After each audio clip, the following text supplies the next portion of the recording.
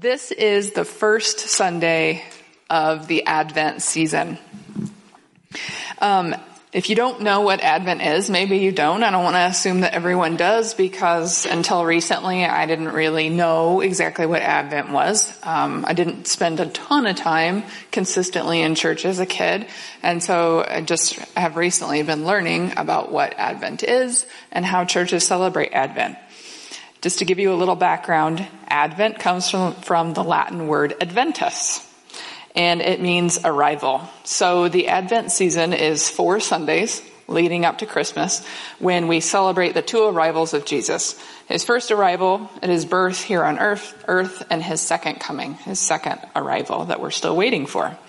And all sorts of Christians recognize Advent, and if you look into it, everyone does it a little bit differently. So the way that we decided we're going to do it this year is we'll be focusing on 4 themes of Advent that are pretty common. A lot of churches do this. Hope, peace, joy, and love. We'll be talking about those 4 major themes one at a time through December 18th. And we'll look through each of these themes kind of as a filter to look back at the birth of Jesus and to look forward to the second coming of Jesus. And for each one of these Sundays, we're going to have a little video from the folks at the Bible Project. And the main goal of the video is to just show you what the real biblical meaning from Scripture is for each one of these themes. Because in the English language, we can use words like hope, love, joy, all of that in lots of different contexts. So we want to understand what's the biblical context for those things. So I'll go ahead and show that video now. It's just a few minutes long on what the biblical meaning of hope is. So let's say you want to describe the feeling of anticipating a future that's better than the present. You might be giddy or excited or maybe unsure, but most of us know that experience. We call it hope. It's a state of anticipation, and it's crucial for healthy human existence. And it's a really important concept in the Bible. In fact, there are many words for hope in the ancient languages of the Bible, and they're all fascinating. In the Old Testament, there are 2 main Hebrew words translated as hope. The first is yachal, which means simply to wait for. Like in the story of Noah and the ark, as the flood waters recede, Noah had to yachal for weeks. The other Hebrew word is kavah, which also means to wait. It's related to the Hebrew word kav, which means cord. When you pull a kav tight, you produce a state of tension until there's release. That's kavah, the feeling of tension and expectation while you wait for something to happen. The prophet Isaiah depicts God as a farmer who plants vines and kavahs for good grapes. Or the prophet Micah talks about farmers who both kavah and yachal for morning dew to give moisture to the land. So in biblical Hebrew, hope is about waiting or expectation. But waiting for what? In the period of Israel's prophets, as the nation was sinking into self-destruction, Isaiah said, "At this moment, the Lord's hiding his face from Israel, so I will kavah for him." The only hope Isaiah had in those dark days was the hope for God himself. You find this same notion of hope all over the book of Psalms, where these words appear over 40 times. In almost every case, what people are waiting for is God. Like in Psalm 130, the poet cries out from a pit of despair, "I kavah for the Lord, let Israel yachal for the Lord, because he's loyal and will redeem Israel from its sins." Biblical hope is based on a person, which makes it different from optimism. Optimism is about choosing to see in any situation how circumstances could work out for the best. But biblical hope is not focused on circumstances. In fact, hopeful people in the Bible often recognize there's no evidence things will get better, but you choose hope anyway. Like the prophet Hosea, he lived in a dark time when Israel was being oppressed by foreign empires, and he chose hope when he said God could turn this valley of trouble into a door of hope, like the day when Israel came up from the land of Egypt. God had surprised his people with redemption back in the days of the Exodus, and he could do so again. So it's God's past faithfulness that motivates hope for the future. You look forward by looking backward, trusting in nothing other than God's character. It's like the poet of Psalm 39 who says, "And now, O Lord, what else can I kavah for? You are my yachal." In the New Testament, the earliest followers of Jesus cultivated the similar habit of hope. They believed that Jesus' life, death, and resurrection was God's surprising response to our slavery to evil and death. The empty tomb opened up a new door of hope. and they use the Greek word elpis to describe this anticipation. The Apostle Peter said that Jesus' resurrection opened up a living hope, that people can be reborn, to become new and different kinds of humans. More than once, the Apostle Paul says the good news about Jesus announces the elpis of glory. In both cases, this elpis is based on a person, the risen Jesus who has overcome death. And this hope wasn't just for humans. The apostles believed that what happened to Jesus in the resurrection was a foretaste of what God had planned for the whole universe. In Paul's words, it's a hope that creation itself will be liberated from slavery to corruption into freedom when God's children are glorified. So Christian hope is bold, waiting for humanity and the whole universe to be rescued from evil and death. And some would say it's crazy, and maybe it is. But biblical hope isn't optimism based on the odds. It's a choice to wait for God to bring about a future that's as surprising as a crucified man rising from the dead. Christian hope looks back to the risen Jesus in order to look forward. And so we wait. That's what the biblical words for hope are all about. That's a really big hope. So biblical hope is so much more than wishful thinking. It's so much more than a lot of the ways that we use the word hope. The hope we have is based on expectation, because we believe that God is who he says he is, and he will do what he says he will do. So we'll start by looking at hope here in Isaiah chapter 9, verse 2, and then continuing in verses 6 through 7. The people walking in darkness have seen a great light. On those living in the land of deep darkness, a light has dawned. It's a description for hope. For to us a child is born, to us a son is given, and the government will be on his shoulders, and he will be called Wonderful Counselor, Mighty God, Everlasting Father, Prince of Peace. Of the greatness of his government and peace there will be no end. He will reign on David's throne and over his kingdom, establishing and upholding it with justice and righteousness from that time on and forevermore. The zeal of the Lord Almighty will accomplish this. Right there, embodied in those verses, we see something that happens so many times throughout the Old Testament. Throughout the Old Testament, there's this underlying outcry for rescue. Even though Israel experiences God's redemption and his deliverance many, many times throughout their history, there's still something deeper that's woven into the Old Testament scriptures, this outcry for a rescue. And like they talked about in the video, you think of the Exodus generation as a great example of this. So God delivers his people from slavery. He delivers them from the powers of Egypt to bring them into their own land, to bring them into abundance, into a place where they can worship him and dwell in his presence. And he does this in a way that is undeniably powerful. And the people see this with their own eyes. It's incredible. The plagues come and they go to the Red Sea. The waters are parted and they walk through, and then Pharaoh's army drowns when the water goes back. And they get to the other side of the water and they sing this beautiful song of praise to the Lord. He's done this amazing act of deliverance for them. It's amazing. Immediately following in the narrative, the people complain. The people grumble against God because they need water, and God provides for them. And again, they complain against God because they need bread. And again, in his mercy, he provides for them. They experience this deliverance from the Lord. And they go on and they get to Mount Sinai, where Moses is going to go up and he's going to meet with the Lord to get the terms of the covenant between God and Israel. And Exodus 19 says it like this. It says that Mount Sinai was completely enveloped in smoke because the Lord came down on it in fire. Its smoke went up like the smoke of a furnace, and the whole mountain shook violently. And all of the people in the Exodus generation saw this with their own eyes, another manifestation of their great, powerful, and faithful God that had delivered them. And now he's going to make a covenant with them. And they see this.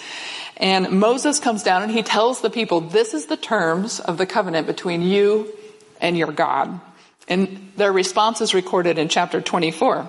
Then all the people responded with a single voice, "We will do everything that the Lord has commanded."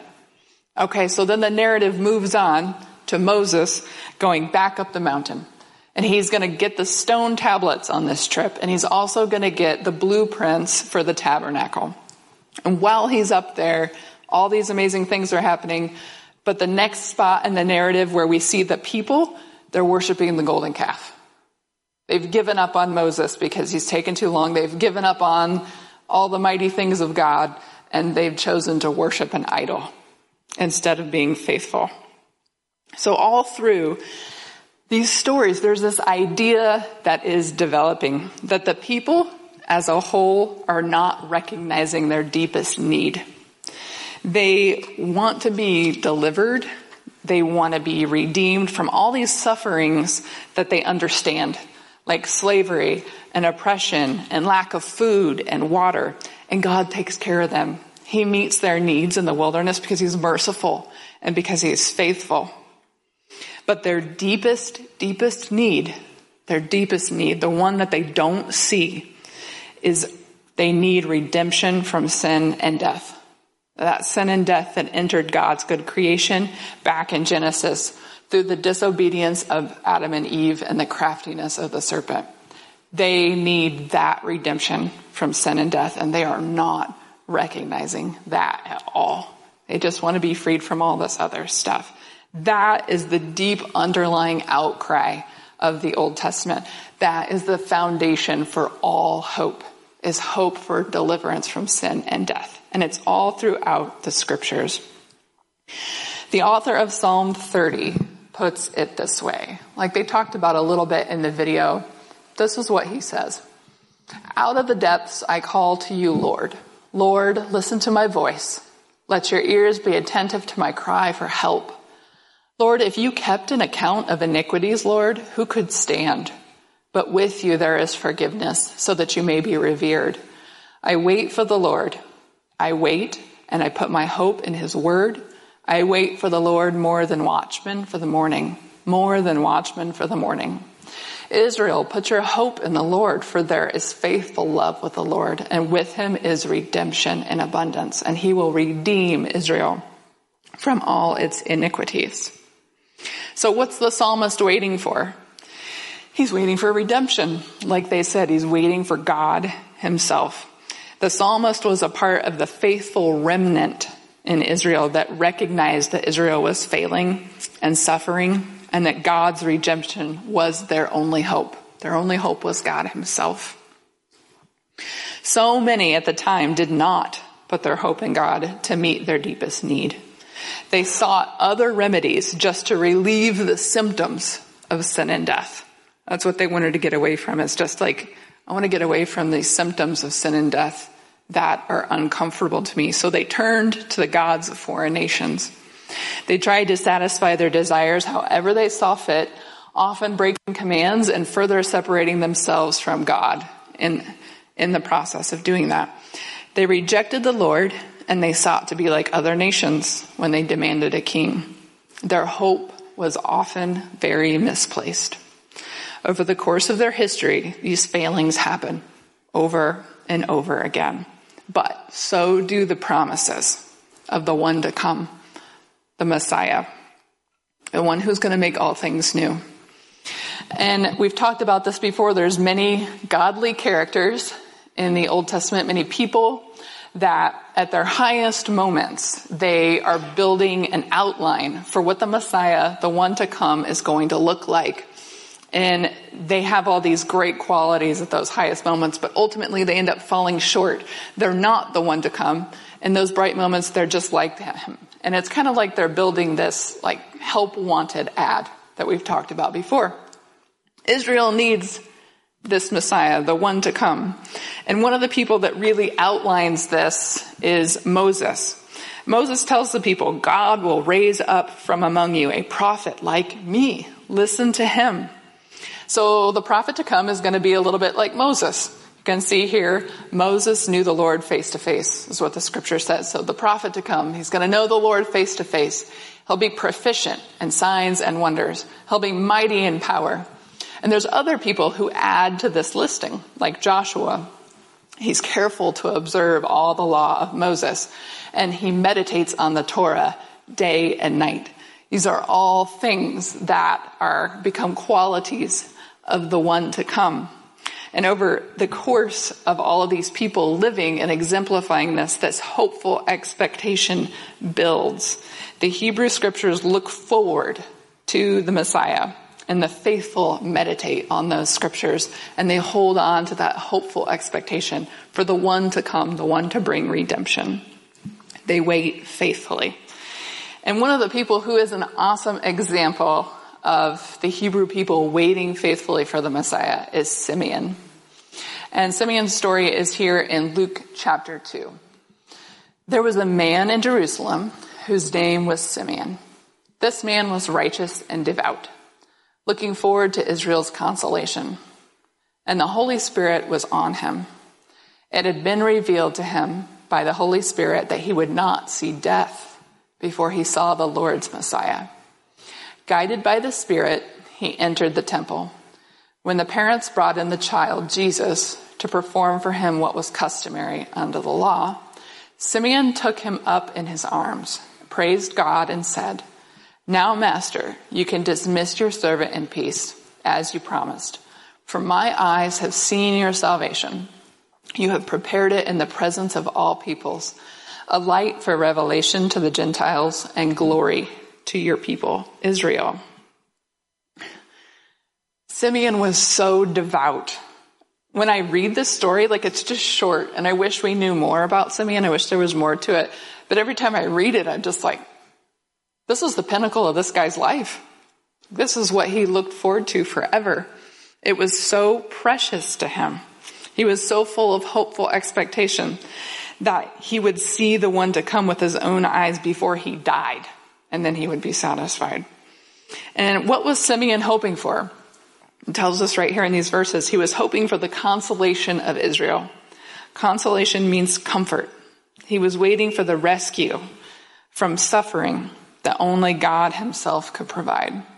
And he had placed his hope in God's faithfulness. He was waiting for a deliverance that was on an even grander, more drastic scale than what the Exodus generation had seen when they were freed from slavery in Egypt. And not only that, but Simeon recognized that the Messiah wasn't just coming for his people Israel, but that he was also this light for the Gentiles.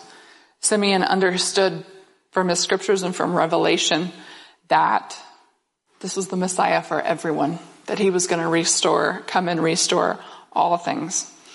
Simeon's hope was fulfilled when he saw the face of Jesus, and he was ready to die in peace. That's how fulfilled he was.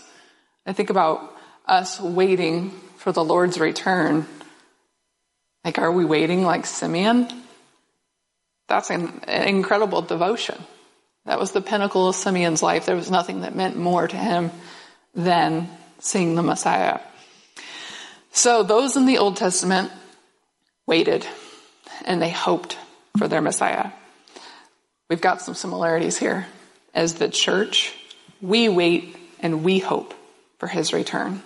We wait with expectation for the return of Jesus. And we rejoice right now that new creation begun through Jesus and that its fulfillment is coming. And we carry the guarantee inside of ourselves. We walk around as the living temples housing the presence of God. We walk around with that guarantee inside of us. It's going to be fulfilled. Peter talks about that in 1 Peter 1, verse 3. Blessed be the God and Father of our Lord Jesus Christ.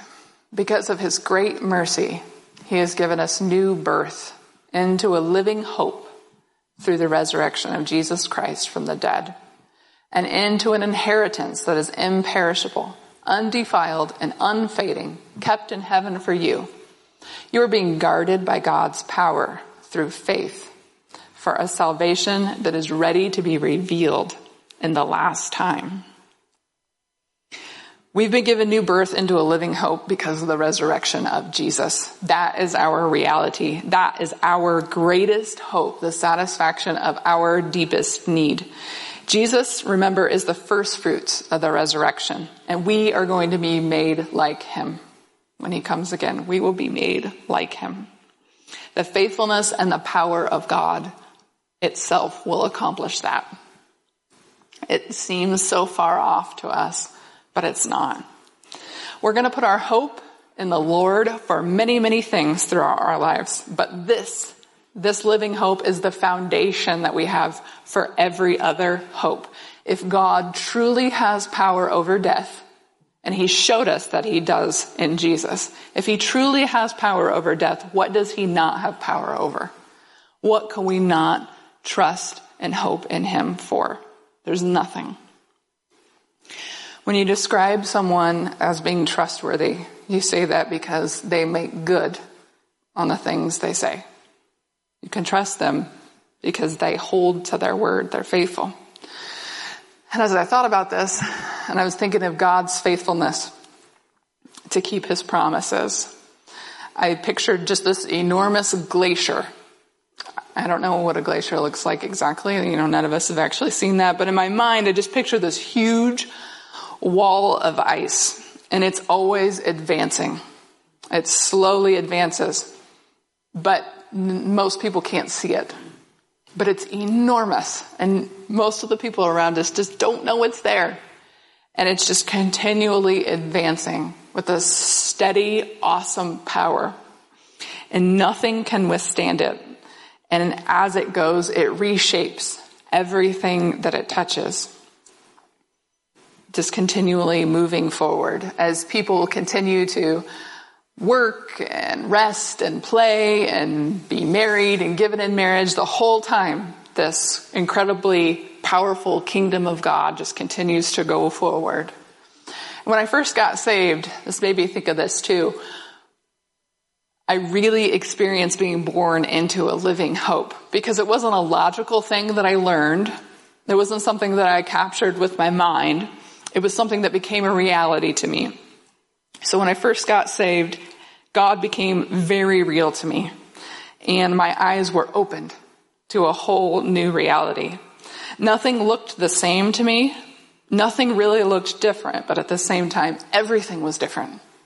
It's like you have a new dimension that is opened up to you. And I remember back then, I thought, the feeling I have inside of myself is like being the only one in a building that knows there's a bomb there that's about to go off. And I just was like, I can't believe other people don't. It was so real to me. I'm like, how are you just like living your life here, dude? Something's going to happen. And I was just escaping the flames at that point. So I had such an urgency to tell other people about the Lord because I knew that bomb was going to go off and it was going to be too late for a lot of people. And that was the way I felt then. And I still feel that way now. And I have a different spin on it now too, because I know more about the Lord and I know more about my destiny in the Lord. So I still perceive that like a bomb about to go off. There is a present reality that most people don't see, and it's just a matter of time before everyone sees it, before it is made manifest in a big way. And in that moment, I greatly rejoice now for myself because I know the Lord is returning for me and he's going to take me to be with him. And that's a huge deal. But it's there just ticking away. It's just a matter of time. Tick, tick, tick. Before that season arrives and we're redeemed and we get to go and be with the Lord. And that is an incredible promise. And back when I got saved, I didn't know a lot of things about what the Bible said. I didn't know a lot of things about the promises of God. But I knew that truth was going to be made manifest beyond a shadow of a doubt in a moment. That was very real to me because none of his words return to him void. And everyone will see it with their own eyes. And it will just happen. And like as I prepared this, I was like, Lord, I feel like I've lost a little bit of that.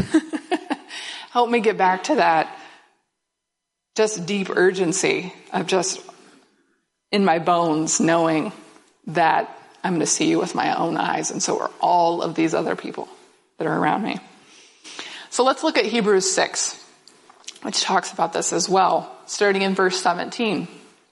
Because God wanted to show his unchangeable purpose even more clearly to the heirs of the promise, he guaranteed it with an oath, so that through two unchangeable things in which it is impossible for God to lie, we who have fled for refuge might have strong encouragement to seize the hope set before us. We have this hope as an anchor for the soul, firm and secure. It enters the inner sanctuary behind the curtain. Jesus has entered there on our behalf as a forerunner because he has become a high priest forever according to the order of Melchizedek. God doesn't lie. He's always faithful. He can't lie. So we can be greatly encouraged by what he's told us is coming. And also he sealed it with an oath, with his oath. And the purpose of an oath is to settle all disputes, doubts, and mistrust. I feel like we could do some teaching on Old Testament oaths to learn a little bit about how deep this is and what it was meant to do and how the people understood it. Oaths are the final word, and God has given us his. So God can't lie. Who does lie? Who's the liar? We know that Satan's the liar. He's a father of lies. And he's going to try to get us to put our hope in temporal things. We saw this when he tempted Jesus. He tried to tempt Jesus into that when he showed him all the kingdoms of the world. And he said, I'll give them to you if you'll just worship me. The temptation to be distracted by false hope is real. It's real for us just as it was real for Israel. And it's not that we can't expect good things here in this life. It's just that ultimately we can't keep our ultimate hope here on earth. It just doesn't work. We've got to keep it in heaven with the Lord and in the things that he said that's imperishable, that's stored up for us, that can't be touched by circumstances. That's where we keep our hope. This world and the things that come with it are passing away. I heard Derek Prince one time describe it like this. You can have a peach that's ripe, but maybe you're just like not ready to eat it yet. And you don't want it to go bad. So you put it in the refrigerator. And the refrigerator can halt the corruption and the decay of that peach, but it can't stop it. If you leave it in there too long, it's going to rot anyway.